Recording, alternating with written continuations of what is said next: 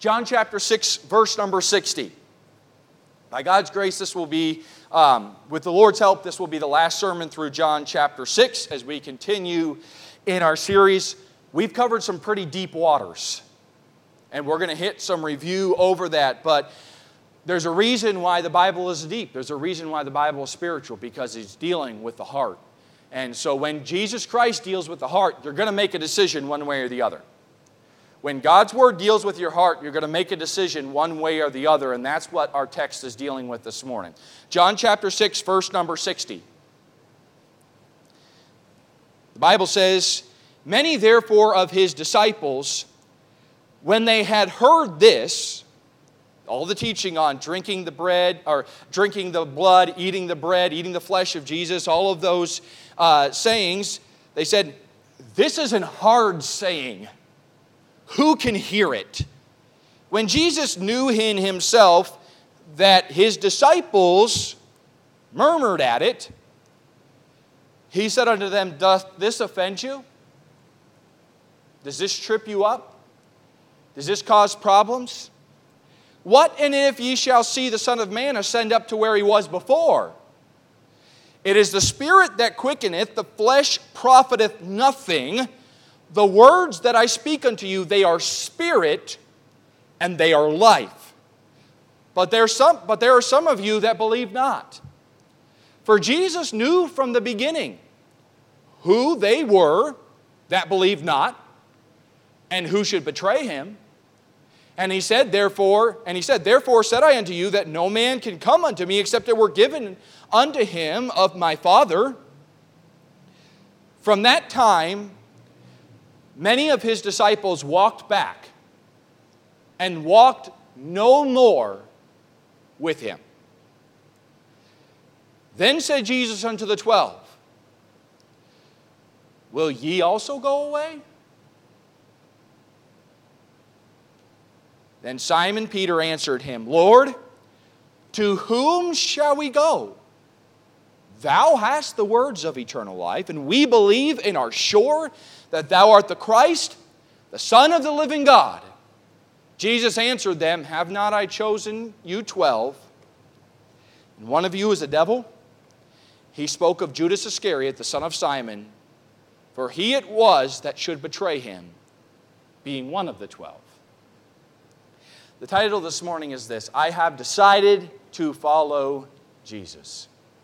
I have decided to follow Jesus. Dear Heavenly Father, we come before you once again, and Lord, I need your help.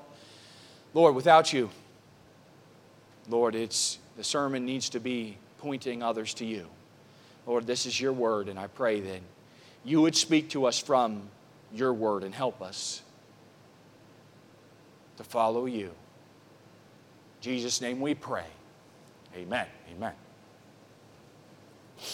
Once you've had the real thing, it's really hard to be satisfied with the fake thing. Okay? Once you've had the real thing, it's kind of hard to be satisfied or fooled by the fake thing. All right? I grew up in New York City. As if you've been here, you know that. All right? I grew up in New York City. And what is one thing that New York City is famous for? Well, many things. How about pizza? Okay? The iconic New York slice. And in New York City, you know it's a good pizza place when they got the Italian guy in the back with the bottle of olive oil in the mixer, and he's squirting that in, making the dough in the back. And I've seen, there's some good pizza in New York. Well, I had the trial of going to school in Oklahoma. And all my college buddies were going, "We're having Papa John's. This is so exciting. We're having Little Caesars." And I'm like, "It's cheese bread, guys. It's not pizza. It's not going to kill you, but that's not pizza." And I'm not trying to embarrass Miss Jessie at all. But Miss Jessie and her family grew up in Little Caesars. And so I was so excited to be able to introduce her to New York pizza. Come on, honey. This is the real stuff. This is the good stuff. She still likes Little Caesars. And the biggest thing for her, okay, in her defense, the biggest thing is for it. She's like, it's hard for me to, I mean, it's better, yes, it's good, but I can buy a Little Caesars for $5. I can get one slice of New York pizza for $5. Do I want one slice of pizza, or do I want me and my other siblings to be able to get a whole pizza? And, okay, there are some people who don't want to change. There are some people who don't want to learn a new taste. For some people, it's not worth the cost. They go, I'm good with this. I know this is supposed to be better, but I really don't want the cost that's involved with that. I really don't want the ability, I'm okay with this. You know, it really doesn't bother me. In pizza, that's fine. Okay? Even though it breaks my heart. In pizza, that's fine. In discipleship, that's not. In following Jesus, it's not. And that's what Jesus is dealing with here in our text. Okay, he has preached to the multitude, and the multitude has eaten of the loaves. And then they came excitedly to him, right? They came across the Sea of Galilee the night before. They had been ready to crown the Messiah, Jesus, as the king. They were ready to start the earthly kingdom of Jesus Christ, whether he wanted to or not. He said, this is not my Father's will. I'm not participating in this. Jesus walked across the sea, and he went with his disciples back. They came excitedly seeking him. But Jesus knew exactly what they were coming for. If you've been with us, you know this. They were looking for full bellies. Jesus said, you're not here because you saw the miracles. You're here because you ate some good food and you were full and you were excited. And they go, Lord, evermore give us this bread. Yes, that's exactly right. We want full bellies. But Jesus was not fooled by their sudden display of devotion. He knew their hearts. He knew what their true motives was. He knew what they were really desiring. And so, as we've covered the last weeks in John chapter 6, Jesus has been lovingly teaching them exactly what they needed to hear. He wasn't teaching them what they wanted to hear. He was teaching them what they needed to hear.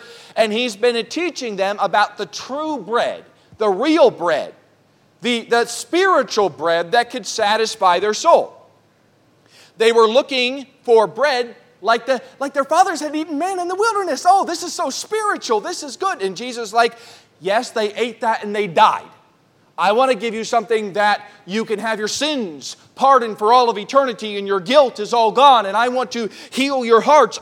I am the bread of life. Get your eyes off of the bread that satisfies your stomach for a couple hours and get your eyes on me. I am what you need. And anyone who eats of this bread will never hunger, will never thirst, is a spiritual application. Like your soul will be satisfied. For all of eternity, you will know the goodness of God.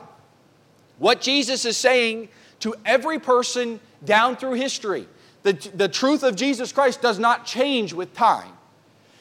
He is still just as much the bread of life today as he was 2,000 years ago. He is still the only thing that can satisfy today just as much as he was 2,000 years ago.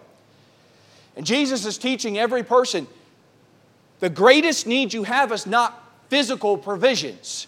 The greatest need you have is not a political change. That's what they were looking for, was physical bread in a political kingdom.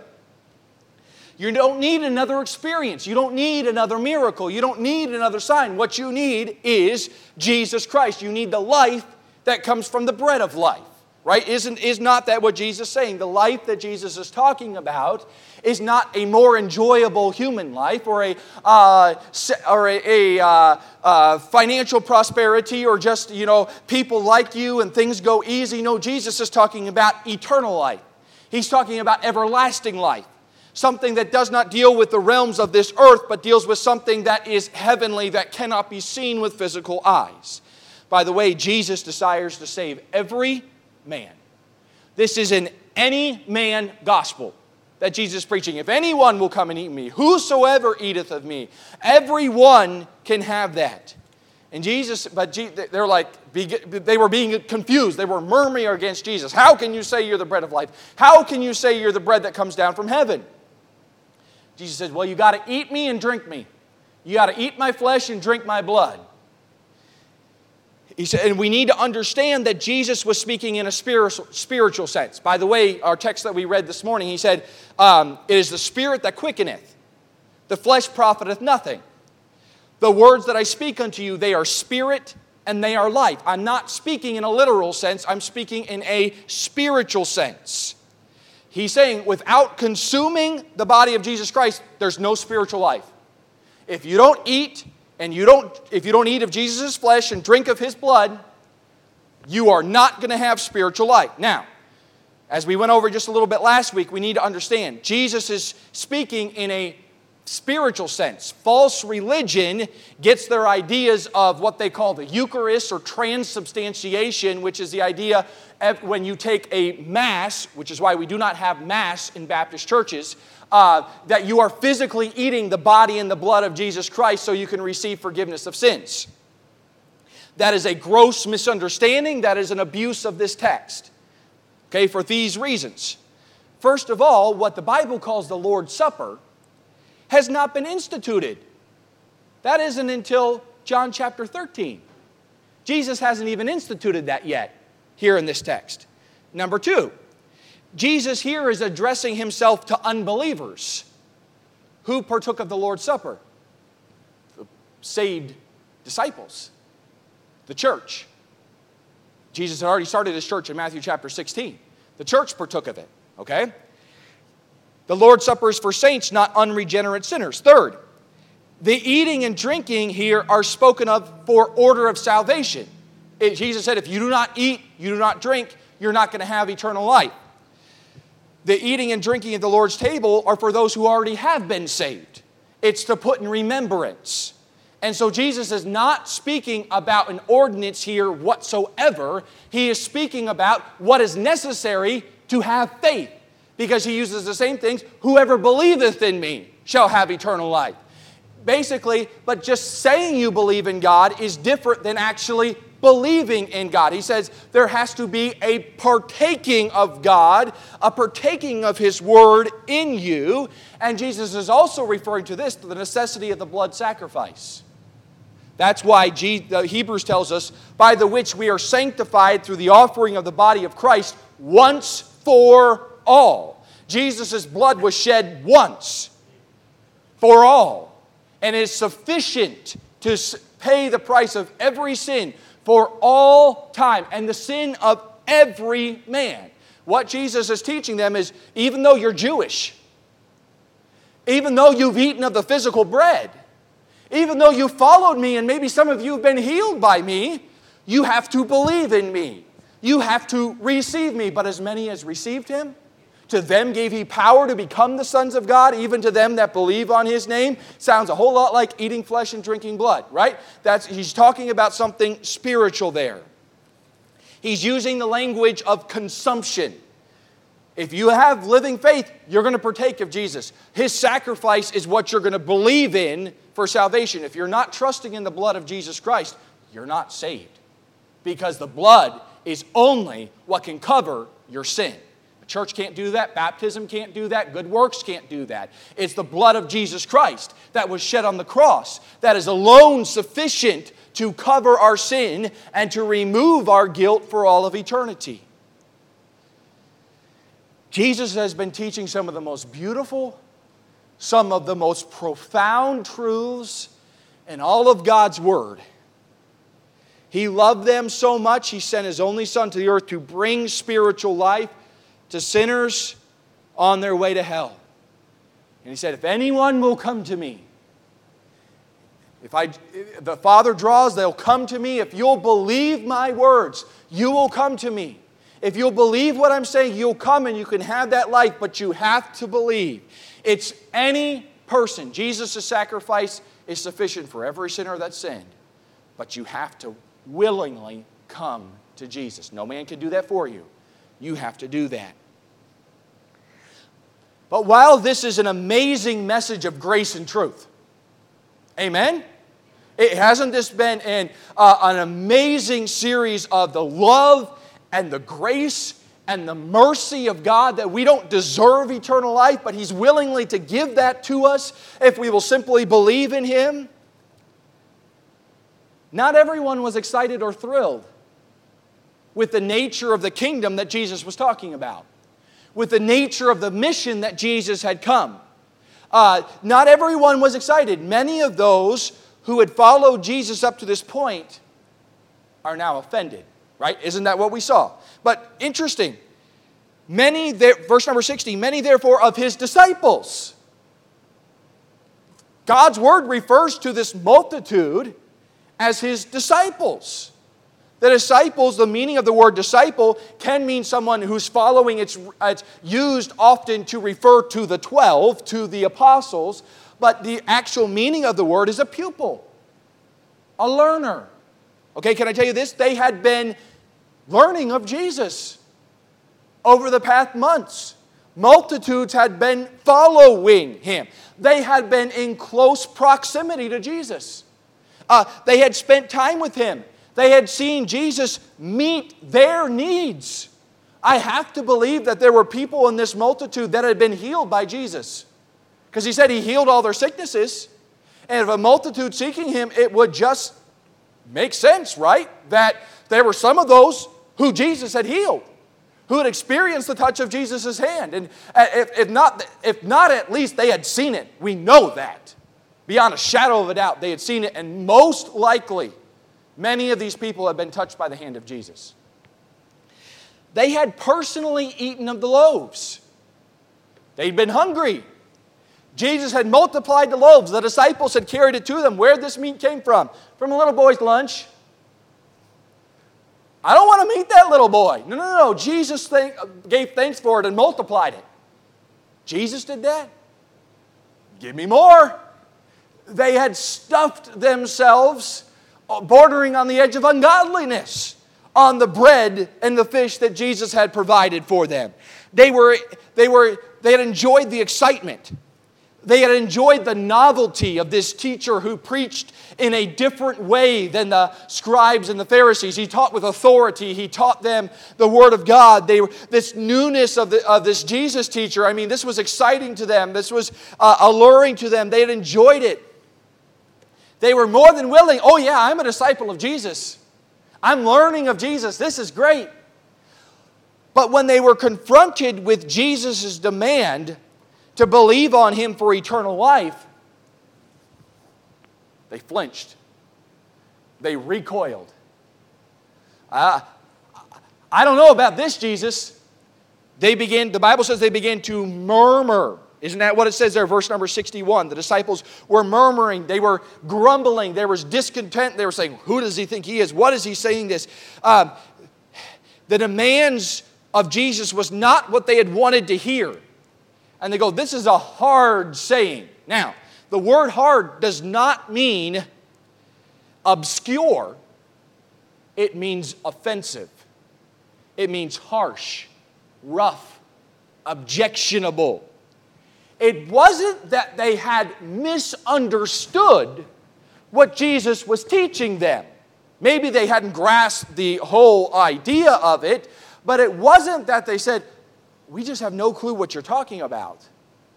They were saying this, we don't like what you're talking about.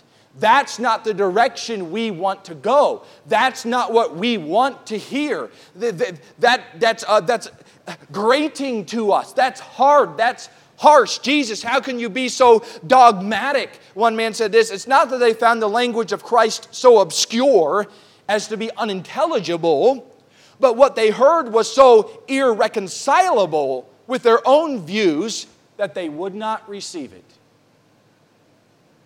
Jesus, that's not what we want to hear. They had followed Jesus expecting to see miracles. They had followed Jesus expecting to see the political earthly kingdom of the Messiah start to overthrow those terrible Romans and humiliate them and destroy them who had done so much. But when Jesus started talking about a kingdom they could not see, a kingdom that required a heart change. Whoa. That's not what we signed up for, Jesus. That's not what we came here for. We don't want to hear more about this. Tell us about the kingdom and we're fine. Tell us about how good things are going to be in the future, we're fine. But don't tell us about believing. Don't talk to us about surrender. They'd been excited pupils when they were hearing the things that excited them, that they agreed with. But they were not interested in allowing the teachings of Jesus to change them. They wanted Jesus to agree with them. They did not want to conform to the teaching of Jesus. In the minds of the multitude, it's almost like our modern dating culture. They enjoyed being with Jesus. They enjoyed the healings and the free meals and the excitement of something new. But when the time for commitment came, this isn't really working out the way I thought it would. Maybe we're not a good match. I really don't like this idea. And as the discontentment, as the resistance begins to mount, Jesus addresses them again. And go back to John chapter 2. He knew all men, and needed not that any should testify of man, for he knew what was in man. Jesus was not confused by what was going on. He was not misreading the situation. He was perfectly aware of what was going on in the hearts and their intents and their motives. He knew exactly what was taking place. And modern religious thinking, as these people begin to back up, Jesus, that's hard, would have said, oh, I'm so sorry that offended you. Let's change the subject. Whatever your interpretation is, I'm sure we can agree to disagree. Isn't that what you hear bandied about under the name of religion? Jesus would have never contradicted anyone. Jesus loved everyone. We shouldn't have conflict on religious matters.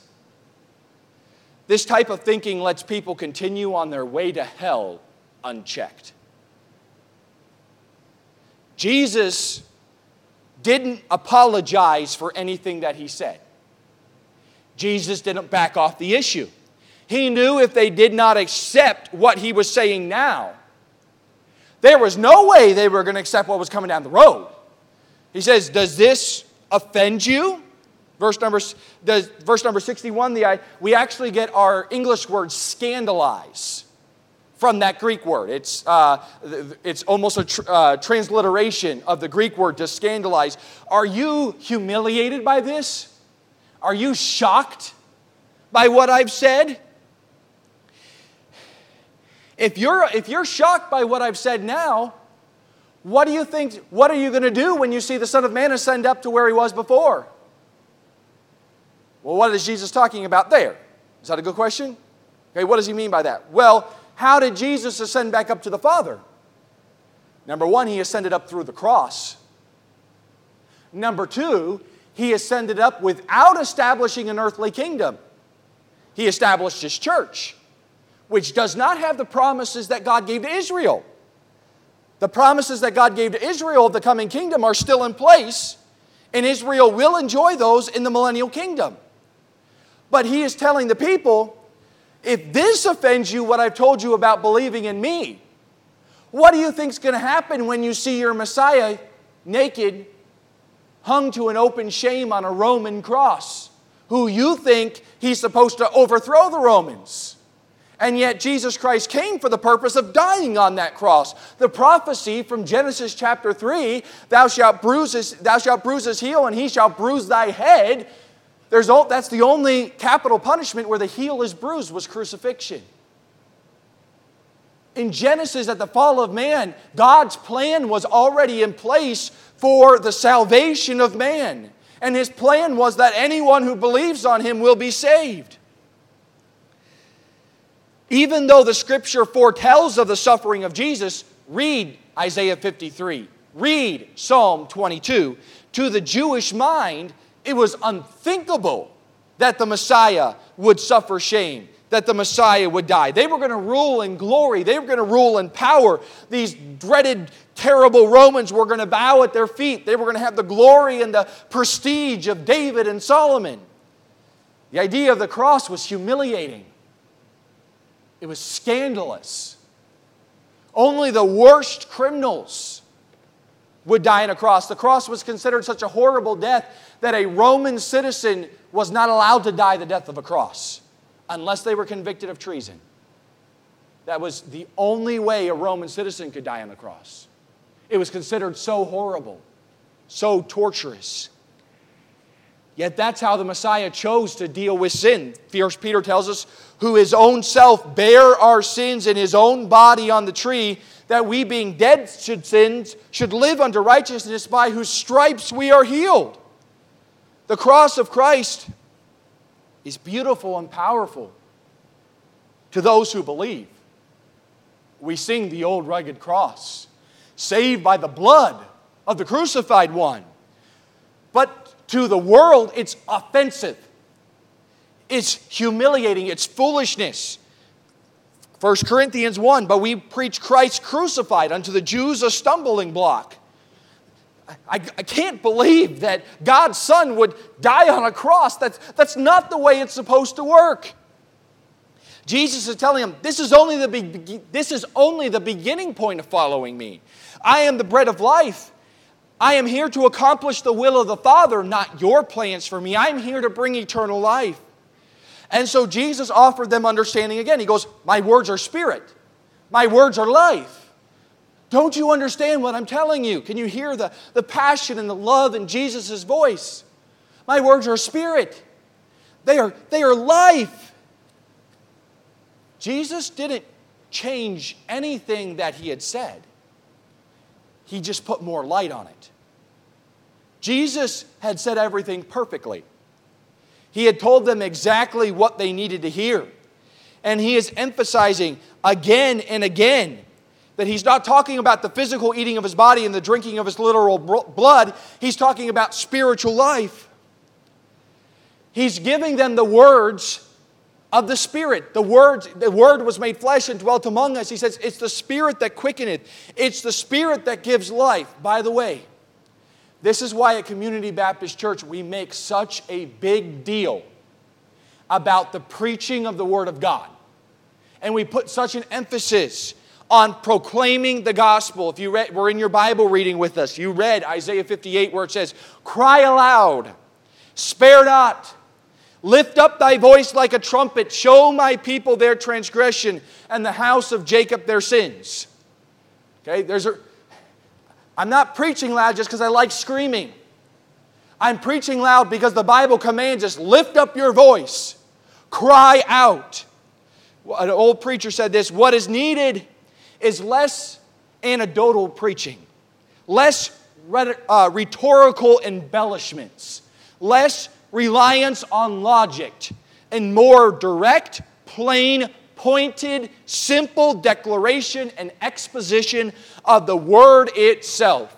Sinners will not be saved otherwise. How do people come to the knowledge of Jesus Christ? It is through the Word of God. It is through the Spirit that quickeneth. There's a reason we put an emphasis on the preaching of God's Word, because God speaks through His Word. Many people are fine with Bible stories, with the ideas of the Bible, but it has to go deeper than that. There has to be life that comes from that. The Word of God is life, and when it is declared, the Spirit of God speaks through the Word, and you're going to either say yes or no to God. When the Spirit speaks through His Word, you will say yes or you will say no to God, because it is the Spirit that quickeneth. God is at work when His Word is declared. And Jesus has declared His Word perfectly. He's the Son of God. Every word He spoke was the Word of God. But there were still issues. Right? The people, this is a hard saying. Who can hear it? I don't know if we want to hear this anymore. Jesus knew the real issue was not the difficulty of His words, but the hardness of their hearts. The real issue was not the difficulty of His words, but the response of their hearts. He knew their hearts. He knew the issue was they had rejected the cost of discipleship. They had not believed the words He had spoken. It says that there are some of you that believe not. For Jesus knew from the beginning who they were which believed not, and who should betray him. And he said, Therefore I said unto you that no man can come unto me except it were given unto him of my Father. Now wait a second, what does that mean? They couldn't come to God unless they believed his words. Because those that the fathers had given to Jesus are those that believed his words. How do you come to Jesus? You believe the word of God. It wasn't that Jesus was closing out anyone. He was saying, you're not believing. And if you don't believe, you can't come.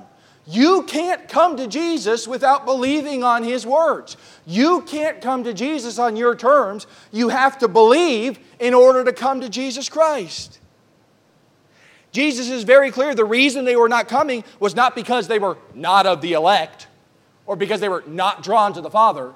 The reason they were not coming was because they hadn't believed. They had heard the words, but they hadn't believed. And the true nature of their hearts was exposed by the piercing words of Jesus Christ. And many of the professed disciples of Jesus Christ, oh yeah, I'm a disciple. Oh, I love following Jesus. They walked away. One man said, this moment represents a decisive turning point for the crowds in Galilee. A year from now, as the Passover is celebrated once more in Jerusalem, the crowds that said, feed us bread, are going to cry, crucify him, crucify him. Those who had excitedly crossed the Sea of Galilee seeking for Jesus are forsaking Jesus. They went back. They cast backwards. They left behind. They ceased to be a follower. They walked away. They had listened to Jesus' teaching. They had seen the miracles. They had eaten the bread. But they walked away unchanged. Jesus didn't call out to them and go, wait a second. Let me say that a little better. Wait a second. I want to... Give me another chance to say that a way that would maybe be a little appealing. I didn't mean to be so divisive. Please come back. Now, I can tell you this, that the heart of Jesus was broken. That he was grieving over everyone that walked away. But how did Jesus respond to the multitudes leaving? He turns to the 12 and goes, will you also go away? Do you want to walk away too? Because what Jesus had said was not changing and is not changing. And if you're going to be a disciple of Jesus Christ, it has to be his way, not on your terms. Jesus is not changing his words for any of us. It's the question of whether we're going to follow him or whether we're going to not. Peter answered for the disciples. He goes, Lord, that's important right there. Lord, to whom shall we go? Where are we going to go? Now, we give Peter a lot of grief sometimes for opening his big mouth and getting himself in trouble. He knew exactly what he was talking about. He was speaking for everyone but Judas. He thought he was speaking for Judas, but he was speaking for everyone but Judas. No doubt it was devastating to the disciples to see others walk away. We never like to see someone turn their back on Jesus and walk away. No doubt there was probably some not very nice things directed from the multitudes toward Jesus and his disciples. Only fanatics and crazies are going to follow this guy. Come on, this is not what it's supposed to be. Most likely they had viewed the multitudes as, hey, this is the beginning of the kingdom. Man, this is exciting. They had expected it too. But as they watched the multitudes melt away and their dreams of glory and political victory were dashed in tiny pieces, I had to believe Satan was in their ear whispering as he is, all these people can't be wrong. Maybe you're confused. Maybe you need to rethink some things.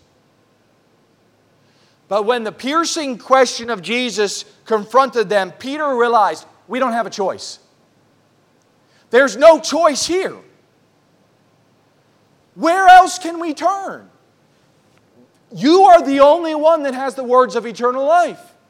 Peter's saying, I've tried Judaism, and it left me hungry, it left me empty. I've tried being a good person, I've tried doing that, and I've tried enjoying life, and it left me empty, it left me hungry. But because I've tasted of you, I'm full, and because I've tasted of you, I am satisfied.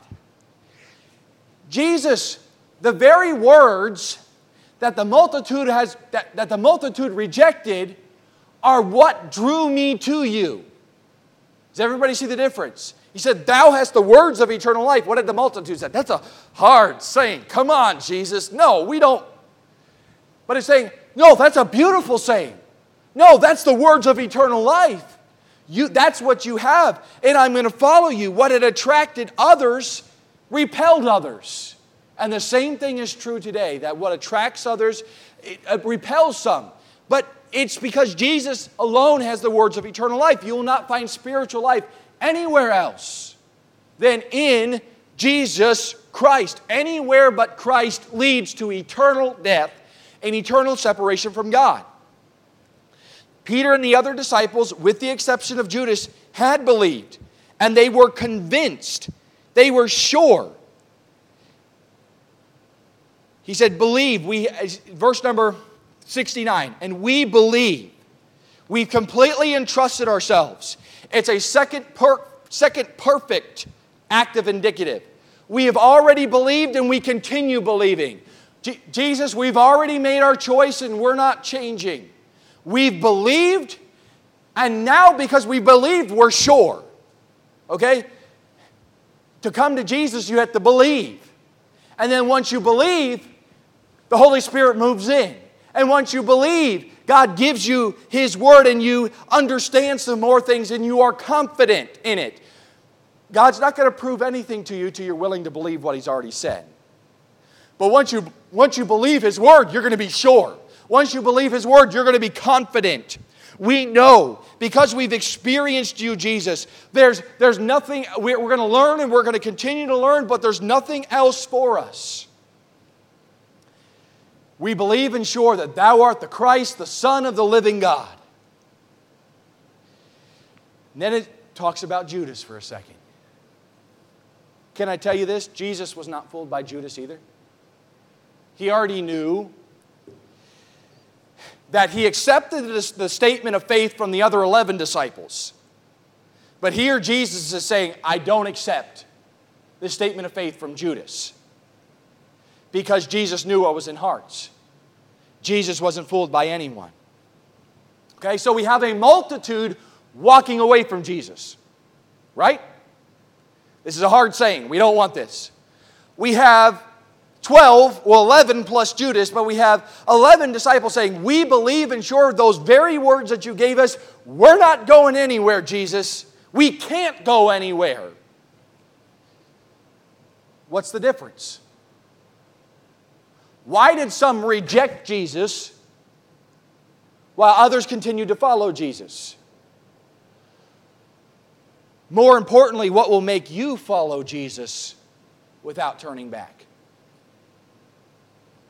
Well, those who had rejected the words of Jesus walked away from Jesus, while those who had believed the words of Jesus were increasingly devoted to Him.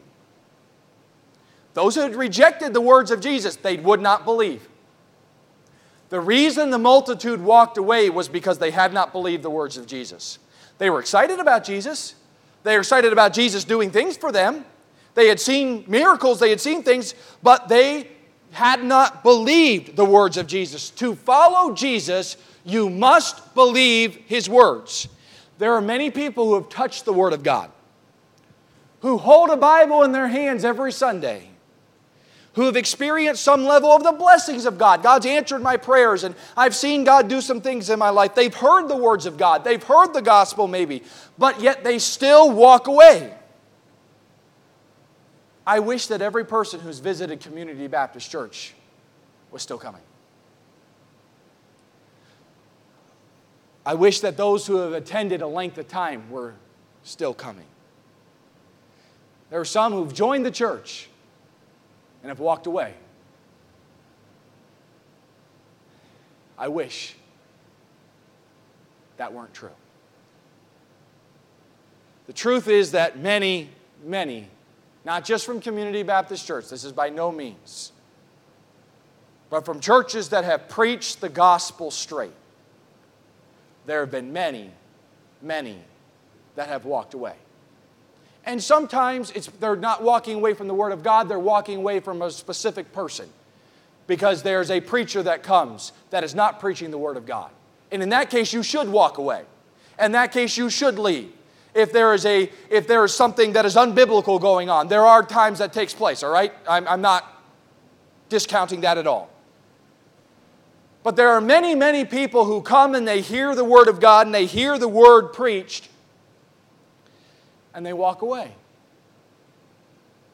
There's a very mistaken idea in Christianity that if we could just say it better, if we could just soften the message a little bit, so if we just had the right approach, so many more people would come. If I do not declare the whole counsel of God, because I'm afraid of offending someone, I'm going to stand before God and give an account of that. Because I would much rather offend someone with the Word of God than have someone leave this church thinking they're following Jesus and when they have not been confronted with the truth of Jesus Christ. If many disciples rejected Jesus, who only spoke the words of God, don't be surprised when someone walks out of church. Don't be surprised when you try to invite someone to church and says, I'm not interested in that. I've tried religion. Because the hard sayings of Jesus don't end at salvation. There's the sayings of Jesus, you must come to me and I'm the only one of life. And if you don't believe the Word of God, you're not going to heaven. But Jesus also said this, does this offend you? What are you going to do down the road? Jesus has said, if any man will come after me, let him deny himself. Take up his cross and follow me. For what is the profit of man gain the whole world and lose his own soul? It breaks my heart. But the reason why people stop following Jesus and walk away is because they don't believe His Word.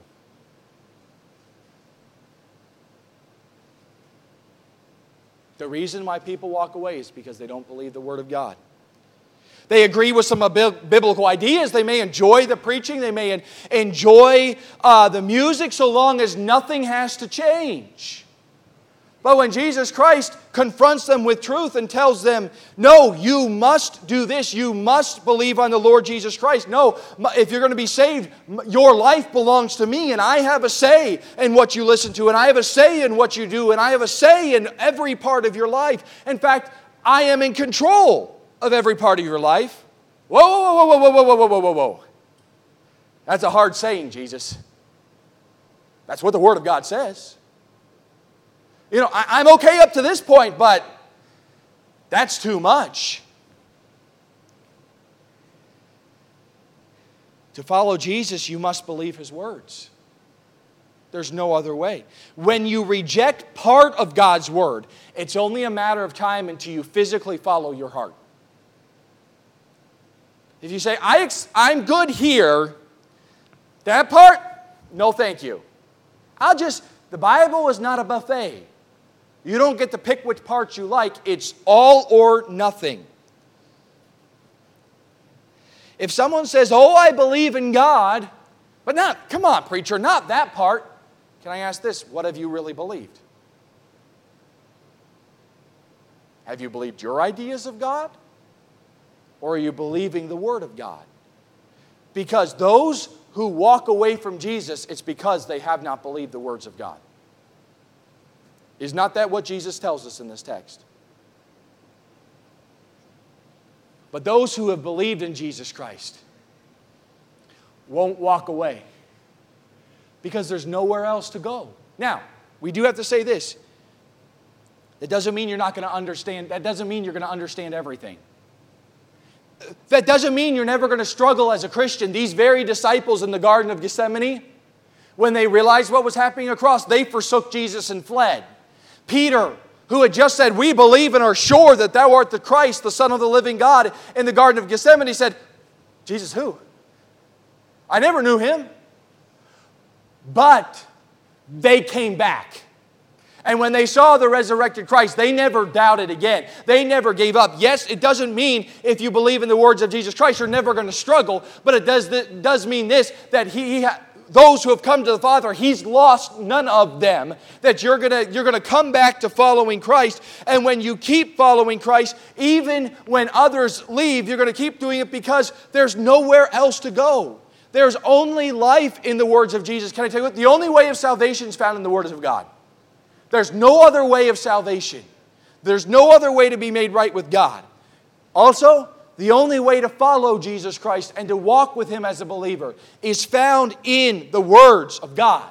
Once again, that's why I make a big deal about preaching. That's why I make a big deal about preaching from the King James Bible. Because it is the very words of God for the English-speaking people. Okay? If you have questions about that, give me an opportunity after the service to talk about that. There's obviously not time this morning. But there's a reason, because the words of God are important. They are life.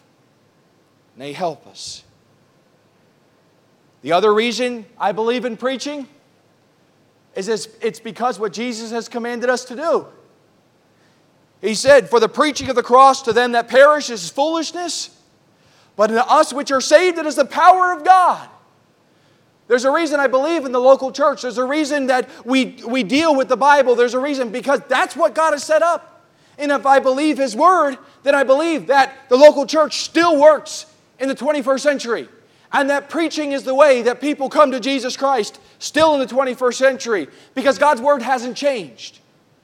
And because what God has said still works. And if I believe His Word, I'm going to follow Him even against the greater thinking of the world. That God's Word still calls us to holiness and still calls us to living for Him, because His Word doesn't change, and either I'm going to believe His words or I'm not. And if I believe His words, I'm going to follow Him. You know why some preachers quit? They stopped believing that God's Word worked. They stopped believing God's Word applied to them. I have decided to follow Jesus. You want to follow Jesus, you got to believe His Word. There are even some who are Judases, though. They know the difference, but they're not willing to pay the cost. They know the difference between the real thing and the fake thing. Jesus wasn't fooled by Judas. Judas wasn't fooled by Judas. It wasn't like Judas suddenly said, "I can't believe I'm doing this. I believed in Jesus and all of a sudden I'm changed." No, he knew in his heart that he wasn't saved. He knew in his heart that something wasn't right. But he liked the taste of his idea of Jesus. And he knew what it would take to truly follow Jesus. He says, "That's not worth the cost. I'm okay with this." And he walked with the disciples for a while. But it was only a matter of time until his actions followed his heart. And he walked away from Jesus. What was the problem with Judas? He didn't believe in Jesus' words. The multitude said, "This is a hard saying, we can't have it." The 11 disciples said, "We believe and are sure." Judas said, "Oh yeah, I believe. I'm good with this. I can have this and this at the same time." Doesn't work that way. Because Judas, even though he didn't admit it, was really part of the multitude. There's really only two groups. Those who believe Jesus' words and those who don't. So here's the question. Do you believe God's words? Do you believe every part of His words? Are you willing to follow Jesus? No turning back. There's one way to do that. Whatever it says, I will do. Whatever it says, let it change me. Then you follow Jesus. Everything else is a sham. Dear Heavenly Father, we come before you this morning. And we thank you for your grace. We thank you for your mercy, for your forgiveness. Lord, we thank you for your word. Lord, there are things that we don't understand. There are things that we struggle with. But Lord, I pray if there's one here who's never truly been saved, that today would be the day that they say, Lord, I believe. Help thou my unbelief. Lord, if there's a Christian here who's struggling, help them to surrender to your word so that we can follow you. Help us, Lord, during this time of invitation. In Jesus' name we pray. Take a moment as the piano begins to play. The song is, I have decided to follow Jesus. No turning back. No turning back. I'm going to leave the world behind me. I'm going to cross before me, the world behind me.